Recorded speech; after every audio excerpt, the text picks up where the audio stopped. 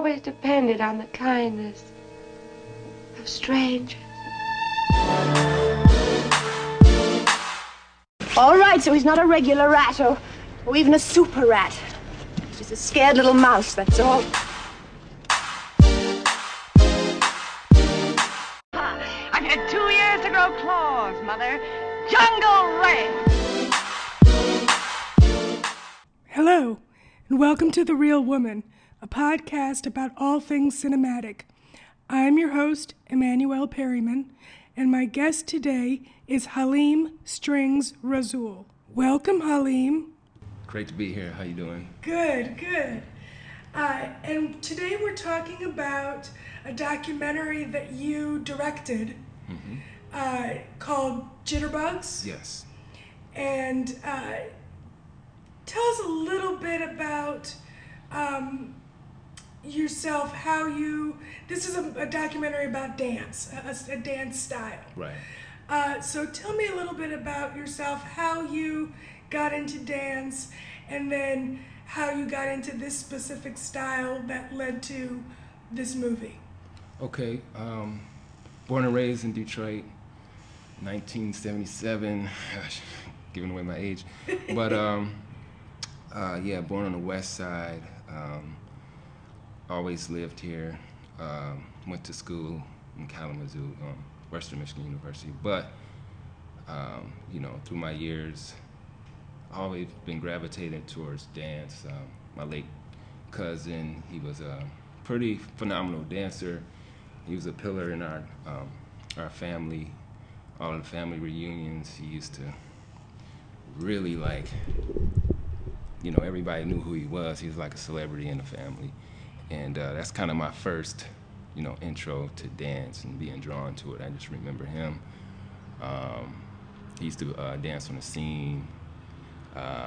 You know, that was a popular public, you know, like a dance feature in Detroit.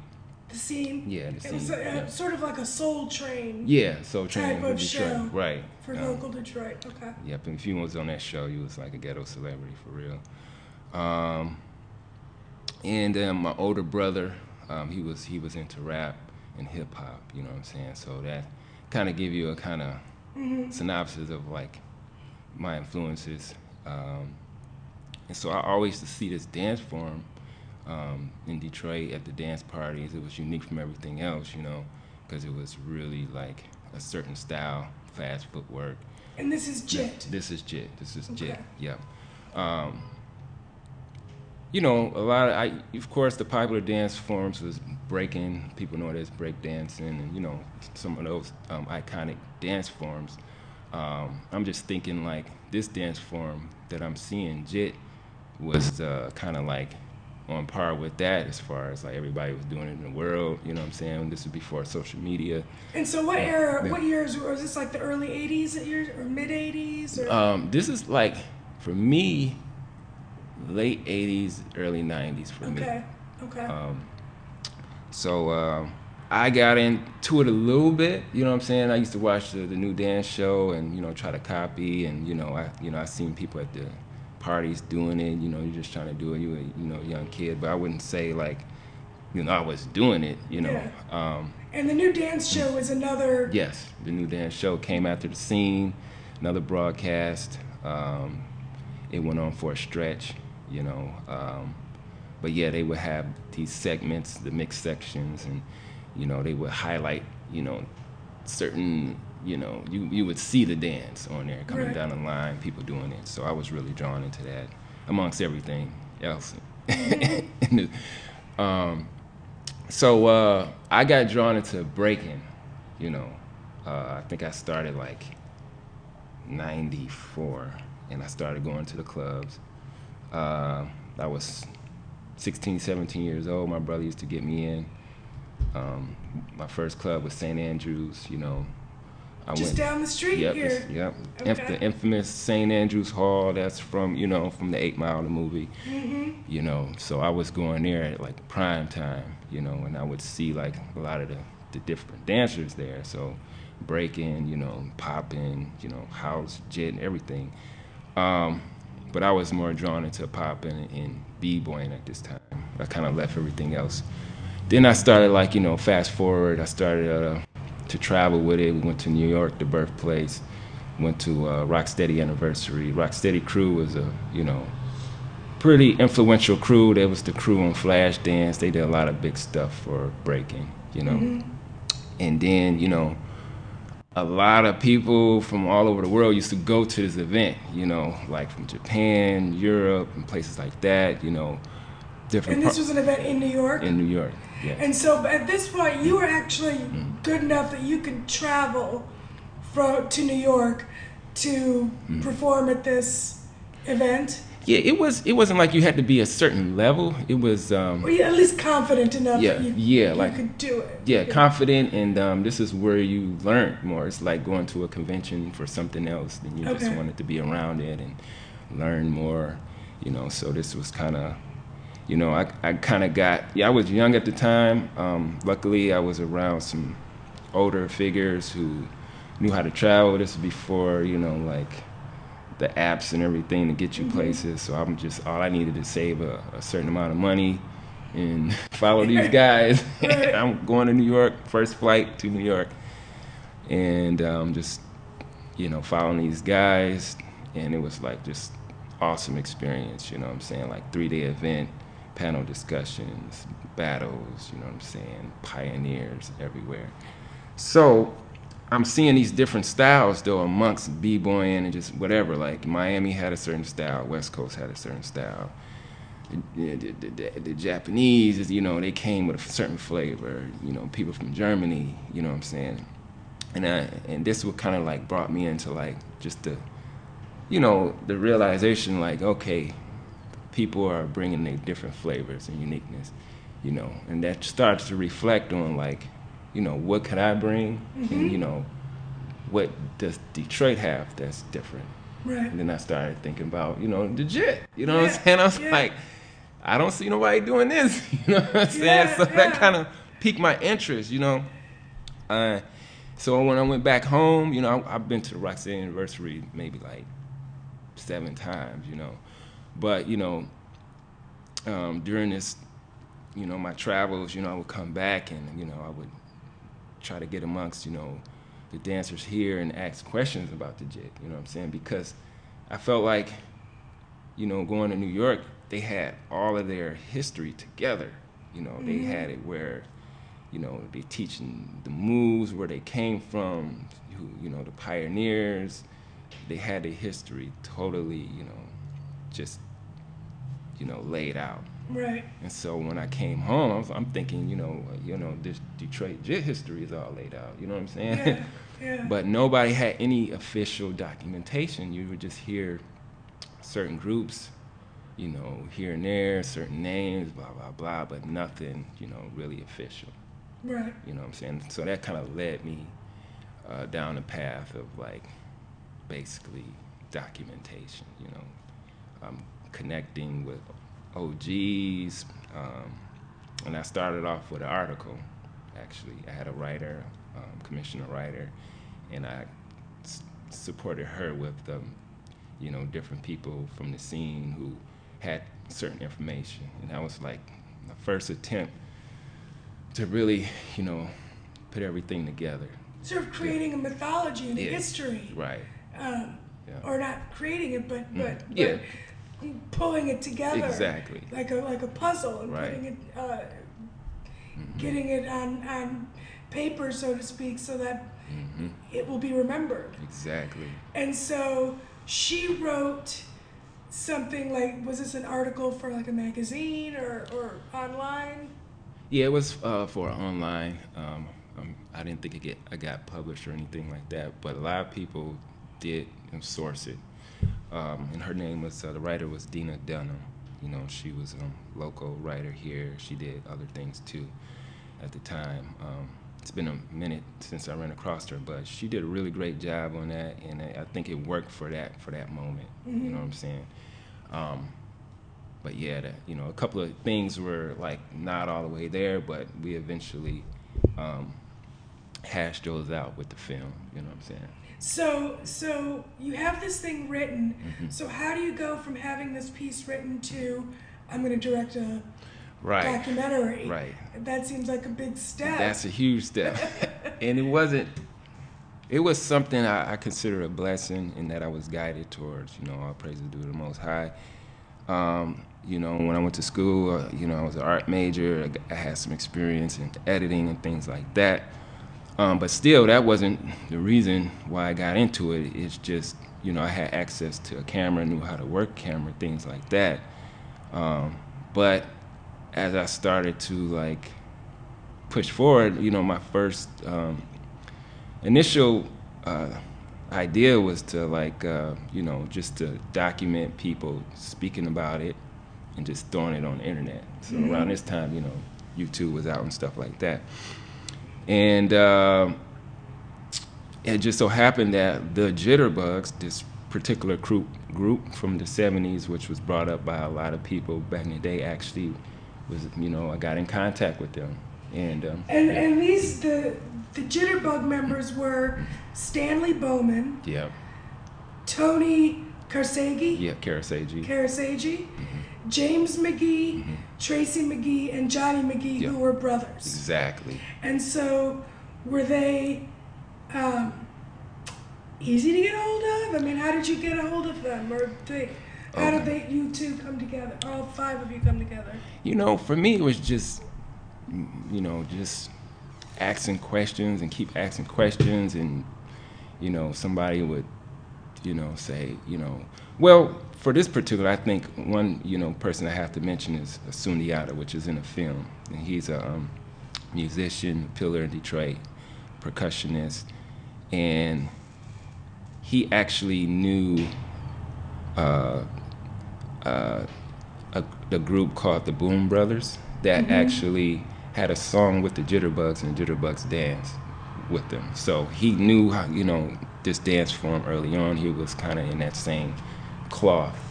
And I interviewed him, and then I think he got with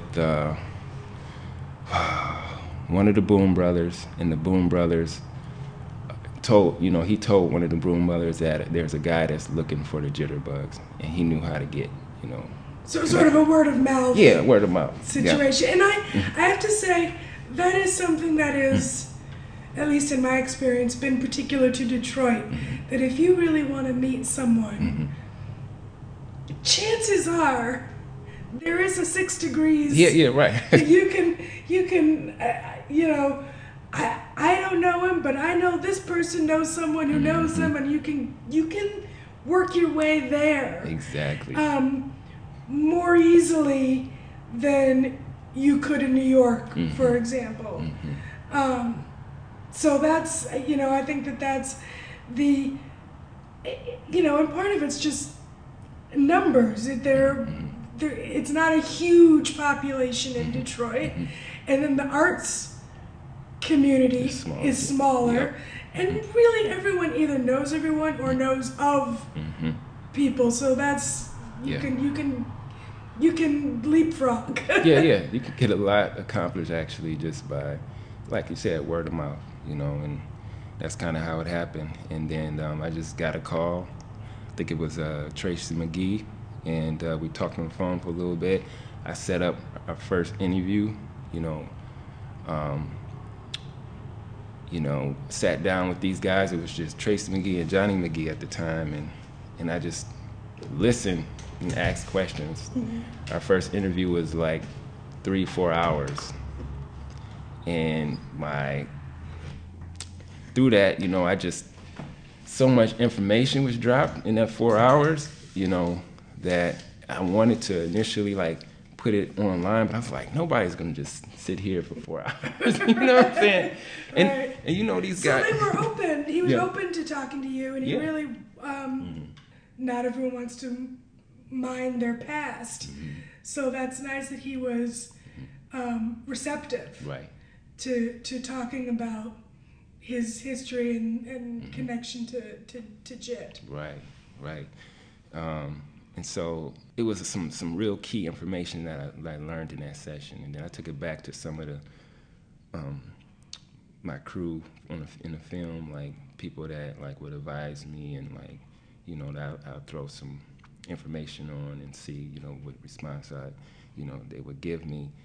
And just like I received this information, it was like, whoa, this is some really deep stuff, man. And it was like, man, this should be put out in a more professional manner. You know what I'm saying? That kind of like, that's what kind of started, like, you know, like the... But like his story really deserved to be told in the best way possible. In the best way, yeah. And I knew how much work that could take, and I was trying to avoid it at all costs. Because just imagine, I'm in like the prime of my dance career. You know, I'm doing a lot of traveling, you know, things like that, a lot of things happening, performing, you know, and I just knew the amount of time, you know, that, you know, something like that would take. And I just knew that I didn't have all the expertise to do it, you know what I'm saying? So it was just like, but I felt like it was just being pushed. And so like, how I work sometimes too. So this was really a passion project. It is, you know, yeah. But I learned a lot in a way, and it turned out to be a blessing, you know. So from start to finish, how long did it take you to put the movie together? Well, since I ran into the Jitterbugs in that first interview with them until the completion of it, that was 6 years. 6 years? Just from that point. Wow, okay. But I felt like this has been an ongoing thing, because prior to, I always been like, you know, interviewing people, trying to connect the dots, and you know, that was years before that to get to that point. Right. So this. Right. So this is probably a solid 10 years of your life. Even more. Let me see. Yeah, I can't even put a number on it. Yeah. And so you, in this time though, you created your own dance crew, Hardcore Detroit, right? And you had begun performing and teaching JIT, the JIT dance. So at what point you'd gone to these battles in New York and said, I can bring something to this from Detroit that they haven't seen. And so how did you learn JIT? Who did you learn it from? You know? So yeah, even before I met the Jitterbugs, you know, I was already jitting for some years. My jitting mentor, he passed away. His name was Devoneer. And I got with him like late 90s, you know, and he, you know, he was, you know, well respected in the dance community. If you bring his name up, a lot of people, you know, just, they know. And he was a key person because he was older, and he knew some things too. Like he knew how to, you know, do various different styles. You know what I'm saying? He knew how to be like, oh, this shuffle right here is, you know, come from, you know, Kaj. You know what I'm saying? This is, you know, he knew the names, everything. So I was outside of the culture, but he would like, you know, he was a huge influence.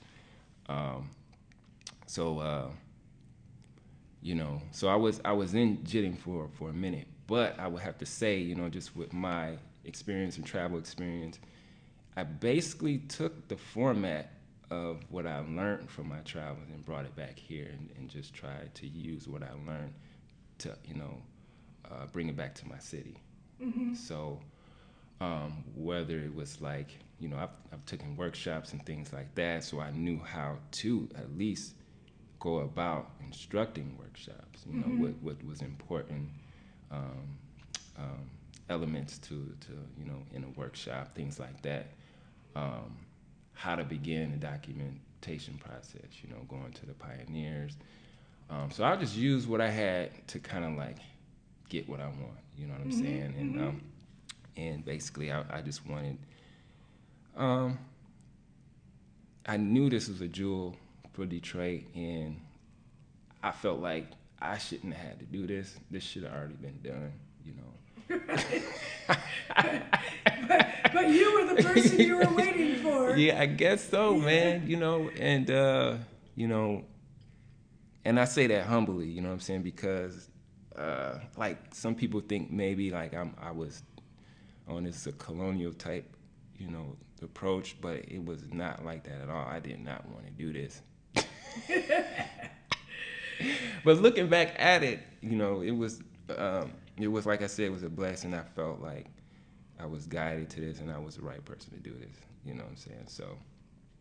And so the movie comes out, and it's actually the give us the official full title of the film. Yes, so it's called The Jitterbugs, Pioneers of the Jit.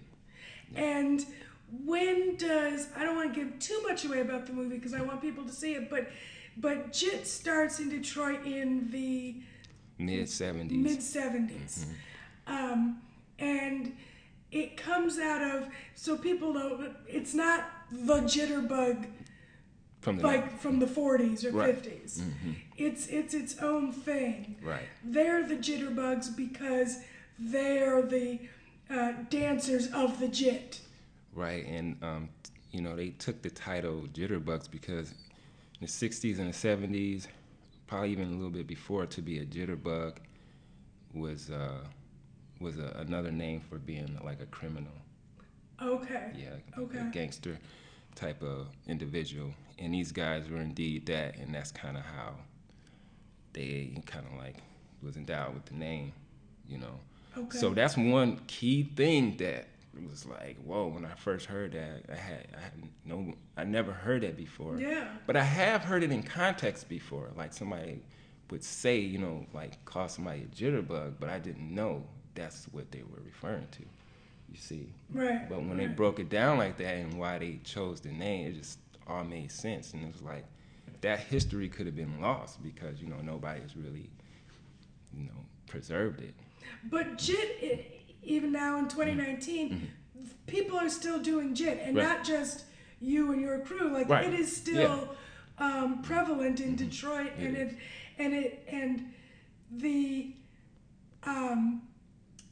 I feel like in a way you sort of were able to take it the next level mm-hmm. From what these guys did, mm-hmm. Because you have taken Jit around the world. Mm-hmm. Where are some of the places you've performed Jit? Okay. Different places in Asia, like I've been to different parts of China, Beijing, Shanghai, Chengdu. I've been to Indonesia, been to Paris and Sweden, and I've been to Africa. And I've been all... And where in Africa? Zimbabwe and Ethiopia.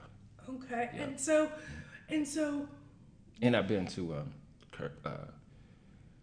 Iraq, too. Oh, wow. Yeah. So what is happening in these countries? I mean, is someone from Zimbabwe calling you and say, we want you, like how do you end up bringing it to these countries? Do you just say, I want to go to this country and perform it, or are you invited? Well, like I say, like this whole thing has been a guided process, alhamdulillah. It's all been kind of uniquely different as far as Zimbabwe. There's a Zimbabwe Cultural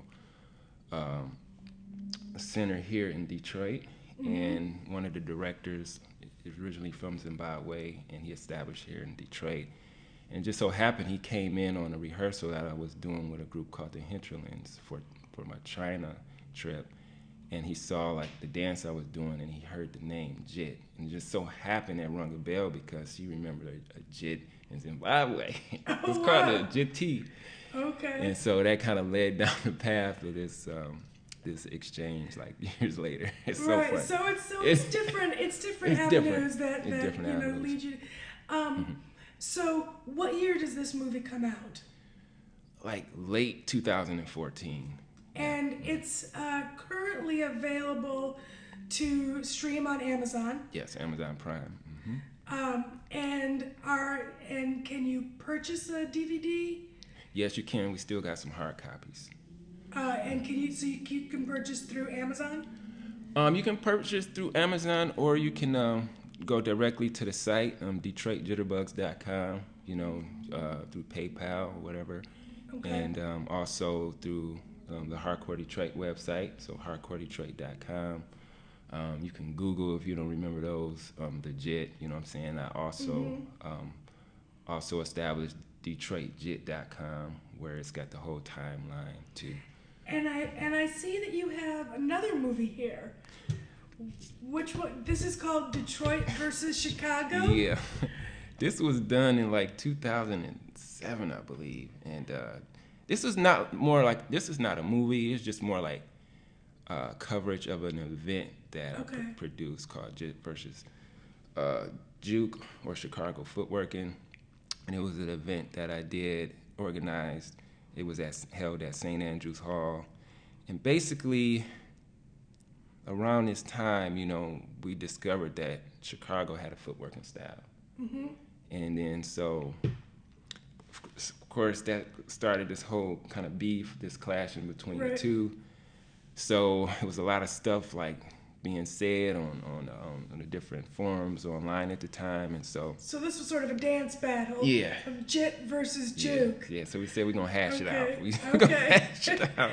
And is this available? This is available too. This is available on hardcoredetroit.com. This is a classic piece right here.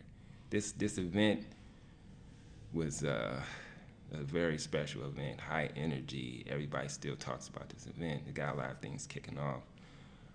But then it kind of got a mutual respect with Chicago as well after this event, because before then, people was talking about killing each other. Oh, God, no. It was. So by me actually putting on this event, it was jeopardy. You know what I'm saying? Like, looking back at it, I was like, wow. I mean, anything could have happened. That's exciting. Yeah, so, but I really want to watch this now. I would actually never want to do something like this again. But it has been done again, but not on this scale. You know what I'm saying? We still had this relationship where some Chicago people come here and do things, and vice versa. We still have these exchanges, but like this, it was a lot. So there were 5 original members of the Jitterbugs. Yes. And there are how many surviving now? They're all still around, but the 3 brothers, most of their career was just the 3 brothers. Right. Yep. So the other 2 kind of got phased out really early. They're around, but we're not sure what they're up to. Okay. Okay. And I have to say, it's very interesting how those first 2 got phased out. Mm-hmm. I don't want to spoil it, because I really want people to watch it, because it's quite intriguing how, I had watched this movie a couple of years ago, and I rewatched it yesterday. Okay. And I remembered certain things, but I didn't remember everything. And I just was sitting there like, oh my God! No. How did I forget that? Right. Like, that is insane. Yeah. But, what's very interesting about it is it really is, a sort of semi-rags to riches story of these guys who really shouldn't have amounted to much based on where they were from and the environment that they were living in. Mm-hmm. And they basically danced their way out of that scenario and improved their situation dramatically through dance, which, I love dance, and so I love that idea that these guys were able to use dance to improve their situation. And that's why I think the arts are so important. Right. But what, when you were talking to them, did they seem, were they proud of what had happened? Was it a sort of bittersweet situation? How did they feel about their story? About their story? Well, when I first interviewed them, they were kind of like out of touch as far as like the current JIT that was going on, and you know where they came into it at, and so you know once they started to realize, you know, like they did leave a legacy, you know. So they hadn't even realized Not so that it had gone on beyond them. Yeah, not to a crazy extent. He actually said, like, you know, once they found out, because I guess they did, once they first heard that I was looking for them, they didn't right away respond to me. They didn't try to connect with me. But when they heard that I went to Sweden because of it, then they were like, okay, maybe we should talk to this guy. He's serious. Yeah, that's what they told me, you know what I'm saying? That's what was the kicker for them. Because I guess they knew that was, you know, still local and people were still doing it, but they didn't really equate that to like the dance had really went far. You see what I'm saying? So, but when they saw like the potential, because there was outside interest, then, you know, they reached out to me, and but yeah, as you know, their personalities, you can see that happening. You know what I'm saying? Yeah. Yeah, but this whole project though is crazy because their stories, they could just go on and on and on. There was a lot of stories that I wish I could have put in the film, but sake of time and things like that. And we were trying to keep it on a PG tip too. So it was like maybe those go to YouTube. Exactly. So it's like, you know, they have some really like some crazy stories that like I just wish I could put in there. But it's already crazy enough, but it's just really like is. like it's some real rated R version. Yeah, these guys were like next level, man. It's like some stories that like I wish I can take out of my brain. Someone I was surprised to see in there was Kim Weston. Yeah, Kim Weston. And just tell us who she is and to them and who she was, because she was Motown initially. Yeah. She did a song with Marvin Gaye that was real big. So she came. It Takes Two. Yeah, It Takes Two. Yep, and she came from that cloth. You know how Berry Gordy, they had this whole, you know, artist development regimen over at Motown that she came from, and she had established, it's called Festival of Performing Arts, where she basically took that motto and then took it to the streets and to the youth. And so, and this started in '77, correct? I forgot what when the Festival of Performing Arts started, but that's a good question. But I feel like I remember in the movie that it was like the late '70s. Late '70s, yeah. Because I got all this stuff on the timeline too. Yeah. But yeah, she did that, and basically when the Jitterbugs got involved with that, they became her instant favorites. So she did everything she could do as far as like take them to the next level. Like they had. And what do you think it is? Like why? Because there were not a lot of people there. What do you think it was about them that so appealed to her, attracted her to them? That's a good question too. I would say though, you know, the dynamic side of their act. Now you try to place yourself around that time. You know, you had different dance acts. You know, you had TNT. You had like people doing, you know. And what's TNT? TNT, they were another popular group. Okay. Their style was like a street jazz, and like they did all the shake dances and stuff. Okay. But they had an awesome, you know, run too. You know, but you know, you can see that style. You know, like you know, a lot of people was doing the shake dances on the scene. You know, so it wasn't something that was like unique. You know what I'm saying? Like, you know, you had people doing the popping and the locking and stuff like that. But I think her eye was, you know, a little bit more seasoned, So to be able to just see what these guys were doing, she probably thought it was like, yo, this is powerful. And it was original. It was more original, unique. yeah. And while it was certainly original, it did have roots in other dance forms. Right. So they were influenced by, what were there some? Well, they said like later on in their career or like mid-career, they were influenced by Nicholas Brothers. Prior to The Nicholas Brothers were a tap dance Right. duo in the 30s, Right. 40s, and the Jackson 5. And the Jackson 5, because, you know, like I try to like, I realize, you know, because, you know, a lot of people say, you know, the Jacksons and Michael Jackson was influenced, but they had a more of a special connection because they were brothers. And like, so when they seen the Jackson, they were brothers and they were young.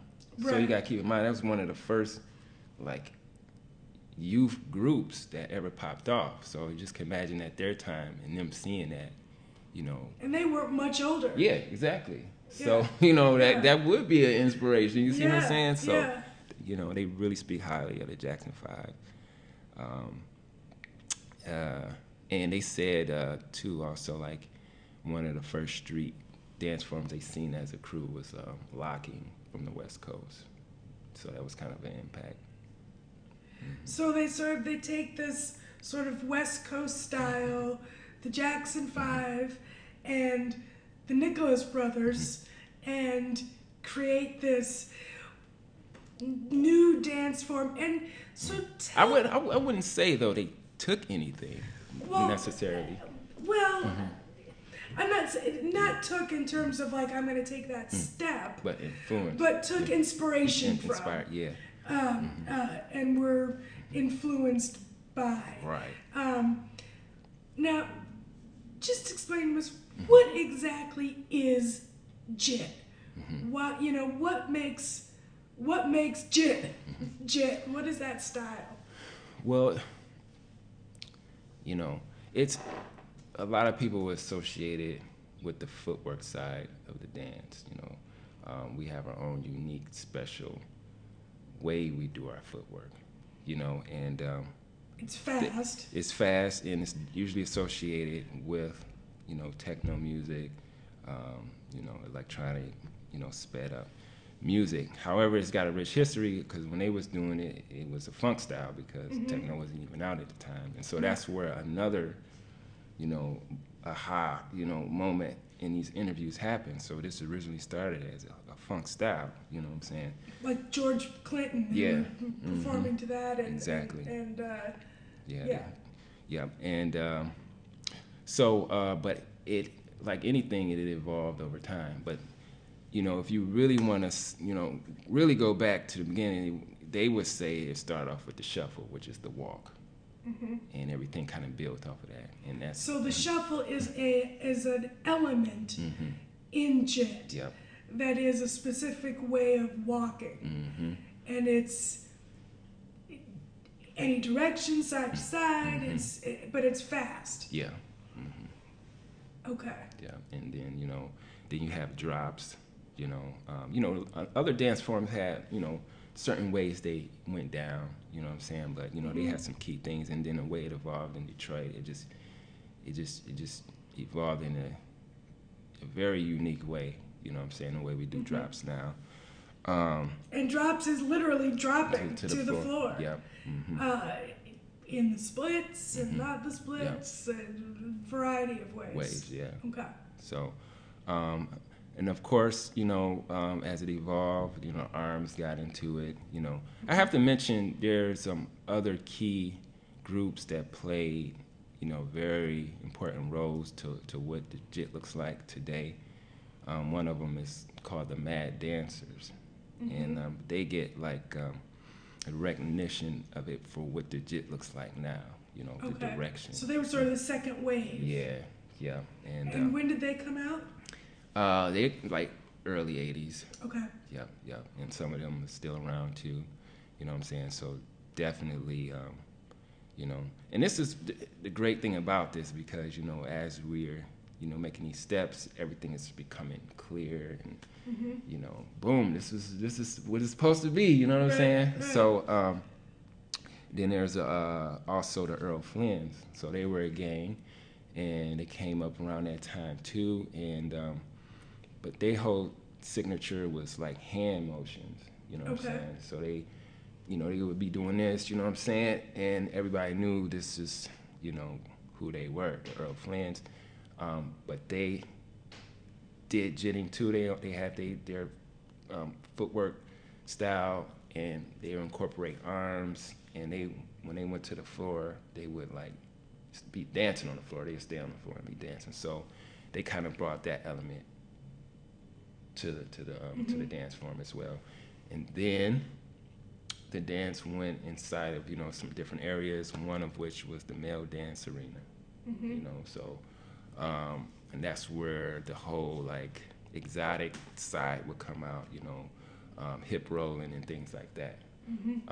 Then on the west side, people were connecting, locking, and popping with it, and created a style called funketeering from Inkster, and that stuck. So now what you see today is like a mesh of all of it. So somebody might be jitting and then start funketeering. You know what I'm saying? Jitting and then doing some shake dances from the scene or something like that, some throwback dances, you know what I'm saying? Arm work, you know what I'm saying? So, but it's all Detroit. So how many styles of jit are, like if jit's the umbrella, there's west side style? It is a west side style. And there's an east side style. East side style, yep. And then there's now this funketeer. Yep. And which is different from west side and east side. So there are at least 3 or 4. Yeah. So the Mad Dancers, they're like east side. So, you know, they would be considered that east side branch. Earl Flynn is east side. West side, more the male dance, like a lot of the exotic male dance clubs were on the west side. So that was kind of their platform. Also, they're more known to be the dynamic side of jitting. You know, all of the acrobatics, stunts. Okay. Yeah. The east side is very heavily well done with like form, like real great form. Okay. And are the Jitterbugs, which style are the Jitterbugs? So they're actually west side style. So it makes sense, you know what I'm saying? They're that dynamics. But a lot of people, that was another like misconception, because a lot of people used to say, you know, that the jit was an east side thing. Right. Yeah. But you know, it's like, okay, I see how, you know, they could say that if you're starting off with the Mad Dancers. You see what I'm saying? So now we have this gumbo that we're working with, and like, you know, at least, you know, all of the elements there, and we're having this conversation. So, yeah. And do you do a specific style, or yeah. So I'm a West Sider, you know what I'm saying? However, you know, just because of my dance background, and so my approach to this dance is like, I want to bring the classic style back and intertwine it with, you know, the contemporary style. So like, I'm trying to like learn what these guys are doing and incorporate it, you know what I'm saying? Because that would be another interesting take, you know? So that's what I've been. And what's sort of the reception generally when you do this? Because you're usually performing with Hardcore Detroit. Yes. Which is your troupe. And so when you go around the country or around the world, what's the reception usually? Do people know of JIT? Is it usually their first time seeing it?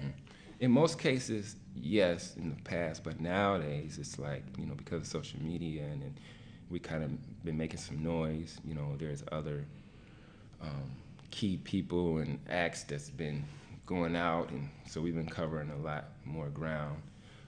So yeah, you know, I wouldn't be surprised if, you know, people already knew and seen it before. You see what I'm saying? So, and that's good for us because, you know, that's gonna create more awareness, more opportunities for everybody, and it's just gonna be a good look.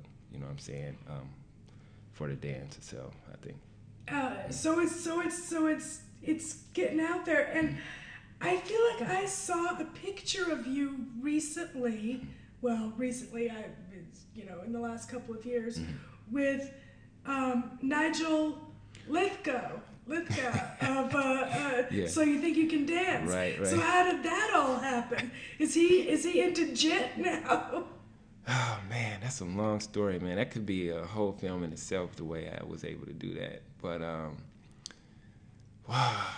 Okay, let me see if I can give you the short story. Was it in Detroit? Yep. Were they auditioning here?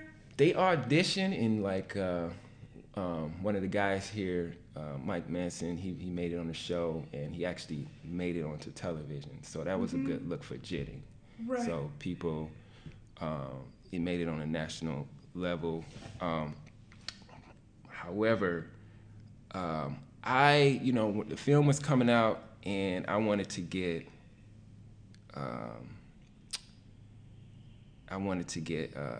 they call it a certain, a name where it's like it's just a quick blurb to help promote the film. Right. But it had to be from a key person.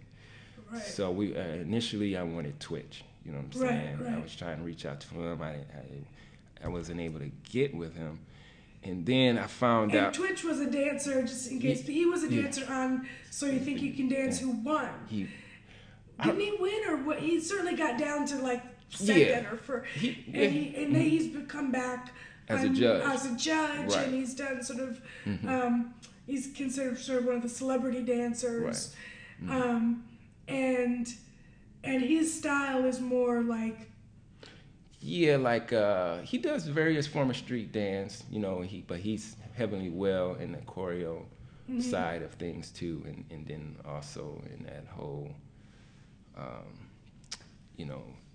commercial side. But he would know of JIT. Yeah, and he was actually, I believe, when he came here, I believe he was on a panel, if I'm not mistaken. So he was into it. You can tell, like, he was asking questions and everything. But the way this happened is, like, I for some reason I found out that Nigel was supposed to be in town to do a seminar, a speech, and it was I believe at the Renaissance Center, and I was like, man. I think I've been trying to reach out to him online and wasn't able to, so I said I was going to try. I'm going to hit up the seminar, see if I can just catch him. Yeah. So I did receive help, and through the Knights Foundation, and a lot of people don't know this story, but as I received the Knights Arts grant to like actually premiere this film, and I was able to use their resources, and one of the resources was help planning certain things, and like I think they had a hand in planning this event. So what they did was they helped set up the situation so I was able to talk to them. So they gave me times. Right. You see what I'm saying? Right. And then they also set up where a photographer would just so happen accidentally on purpose. So once I started talking to him, the photographer was like, okay, that's his cue to come over. And I was like, oh, so he took a picture. That was, that's what you gotta do sometimes. But so I introduced myself. I told him about the project. He didn't know at this time. I got his card. So now I was able. Was he familiar with JIT? You know what? I can't remember at this time. I can't remember. But, I would send him, links and things like that. And he told me he would give me a short, blurb and just to, contact him. And I literally, would follow up with him for like months and months and months. And he finally responded and gave it to me. And so I was able to put it on the cover of the DVD. And it says, this movie will take off, it's JIT propelled. So I did send him a screener, he watched it, and this is what he returned back so I could put on there, and that helped. Oh, that's great. Yeah. That's great. So yeah, a lot of things like this about this film, which is just so crazy. Like just even coming across Kim Weston, Yeah. They had fell out of contact with her, nobody knew who she was. We found out she was gonna be the host at Detroit Black like Awards or something like that. So we crashed that. We end up like Persistence. That's I'm telling you. This was a godsend right here. Like, you know, we got Mason from, you know, the Pistons announcers from the radio station back in the day to do the narration. You know, that's what I was wondering who that was. Yeah. Because I'm not a native Detroiter, so I don't recognize voices immediately, you know, from Detroit past. But I did. While I was watching it, I thought that was sort of one of the questions in the back of my head. Who's doing this? Who's doing this narration? And so this was, say his name again? Yeah, Mason from Mason in the Morning, Detroit 98 WJLB. He's on another radio station now, but he's the official Detroit Pistons announcer right now. Yeah. That's cool. Yeah, it's interesting that the sort of the making of the movie was in certain respects mirrored what the movie was about. This idea of persistence and, you know, maybe the people doing this are not the people you would necessarily think would be doing this, but it still had a positive outcome. Yes. Yeah. And so that's wonderful. So just before we come to an end of this really fun discussion, is there anywhere, just say one more time where people can find the movie, where they can purchase it if they'd like, and if you have any social media Right. that people can follow you at. Yes, so you can watch the film free on Amazon Prime if you have a Prime account, or it's like, I think it's like $2 or $3 to watch if you don't. If you want a hard copy, you can always Google Detroit Jit or the Jitterbugs, and then it'll lead you to the right place. But DetroitJitterbugs.com, that's their official website. Detroit Jitterbugs on Instagram. We just put up an Instagram. I know we should have did that before, but so we're trying to grow that. Please, like, you know what I'm saying? And so that's at Detroit Jitterbugs. On Instagram. On Instagram. Okay. Yeah. And then Hardcore Detroit as well. I got links to these different places as well. And that's for both movies. Yes. Both the Jitterbugs, Pioneers of the Jit, and Detroit versus Chicago, Jit versus Juke, which I am taking that copy. I want to watch that. I am very intrigued. Yes. For sure. I want to see this to the death battle. Right. And you know, just one last thing. Are there, you know, a lot of men? Are there women, female Jit dancers of note that you feel like should? Yeah, but it should be more though. Yeah. And it's like that with a lot of dance forms. Is, you know, it's like this is misproportioned, but yeah, there's definitely, you know, one to mention is Queen Gabby, and she's been doing a lot of things right now. She's over in Cali right now trying to spread Jit, so that's crucial. She's in LA, you know, that's definitely a place if you're trying to really open up some doors, you know, to be there. So supporting her, you know. But yeah, there's some girls that was really dope that kind of like, it seemed like they kind of retired, but you know, we were trying to, you know, get some more. If you want to be all inclusive, and if anyone wants to take a Jit lesson, right, or you know, learn more about it, there's a space. You have a rehearsal space that you can. Do you give classes, or how does that go? Yeah, so I do privates, you know. So you can connect with me. One is my email, Haleem Rasul @yahoo.com, or you can probably, you know, if you go on hardcoredetroit.com, you can, you know, find me through there. But yes, we do have an open facility. It's called the CCNDC Cass Corridor Development Center, and that's in Midtown, and 3535 Cass, zip code 48201. Every Mondays and Wednesdays from 7:30 to 10:30, where there is open, free to the public. It's not like a teaching environment. However, you can learn some things here and there. So it's not like we're doing workshops, but people come there. Sort of like an open rehearsal. Yeah, with various styles. We play various music. So you never know what you're going to get each week or each time.